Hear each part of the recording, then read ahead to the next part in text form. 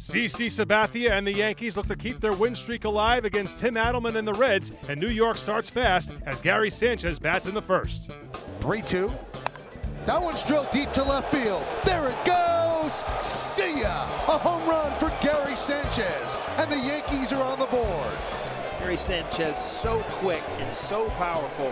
You know, normally you say, well, Hamilton, you're not going to double him up. Last night the game ended because he hit no double play. But what he did is he hit a ground ball toward the middle, and Didi fielded it, stepped down the bag, and threw to first, which is the way to get a double play against Hamilton.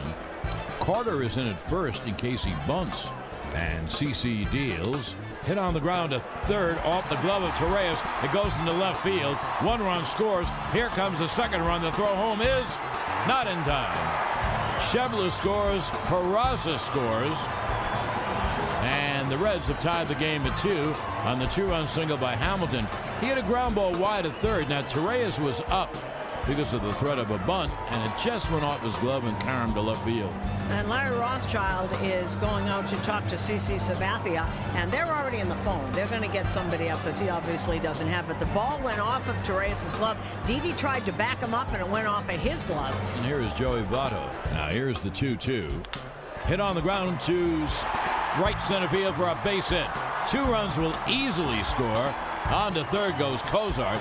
It's a 2-run base hit for Votto, and the Reds take a 4-2 lead. So it's 4-2 Reds, and they have first and third, 1 out for Adam to pitch. Swung on and line, base hit left field. And Cozart scores. Votto holds at second. A base hit and an RBI for Duval. The CC doesn't have anything, and the Reds take a... Well, that'll bring up Torres with the bases loaded. Chopped to short. Cozart goes to second. They get the force, and that will do it. No runs a hit, no errors, and the bases are left loaded. We go to the bottom of the 6th inning. It's 5-3 Cincinnati. So 2 straight walks by Iglesias, and now the tying runs are on base, and Gary Sanchez comes up.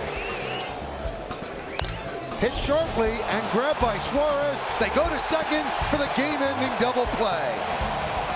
So Sanchez hit it on the screws, but Suarez right there starts a 5-4 game-ending double play. So the Yankees take a rare loss, and Joe Girardi's club falls to 21-10 on the season. I mean, it's what our guys do. They keep grinding it out. You can't hit a ball any harder than that. You know, Hicksy gets on, works a walk. Holiday works a walk, and you got a guy swinging it really well, and he hits a bullet. But I mean, it just happened to be right at third baseman. Well, he had the one inning. Where some balls got through the hole. They hit a couple hard. Some got through the hole. One just out of the reach of toe. It seemed like he didn't find his cutter until later on, and once he did, the innings got a lot easier. It seems to happen to CC a lot, because he does get ground balls, and it's unfortunate because after that he pitched pretty good. I just, as I said earlier today, he hasn't had his cutter, and he found it tonight, so hopefully it carries over to the next start. Seems like he just hasn't had, like 2 or 3 pitches going. He's had 1 in all those starts.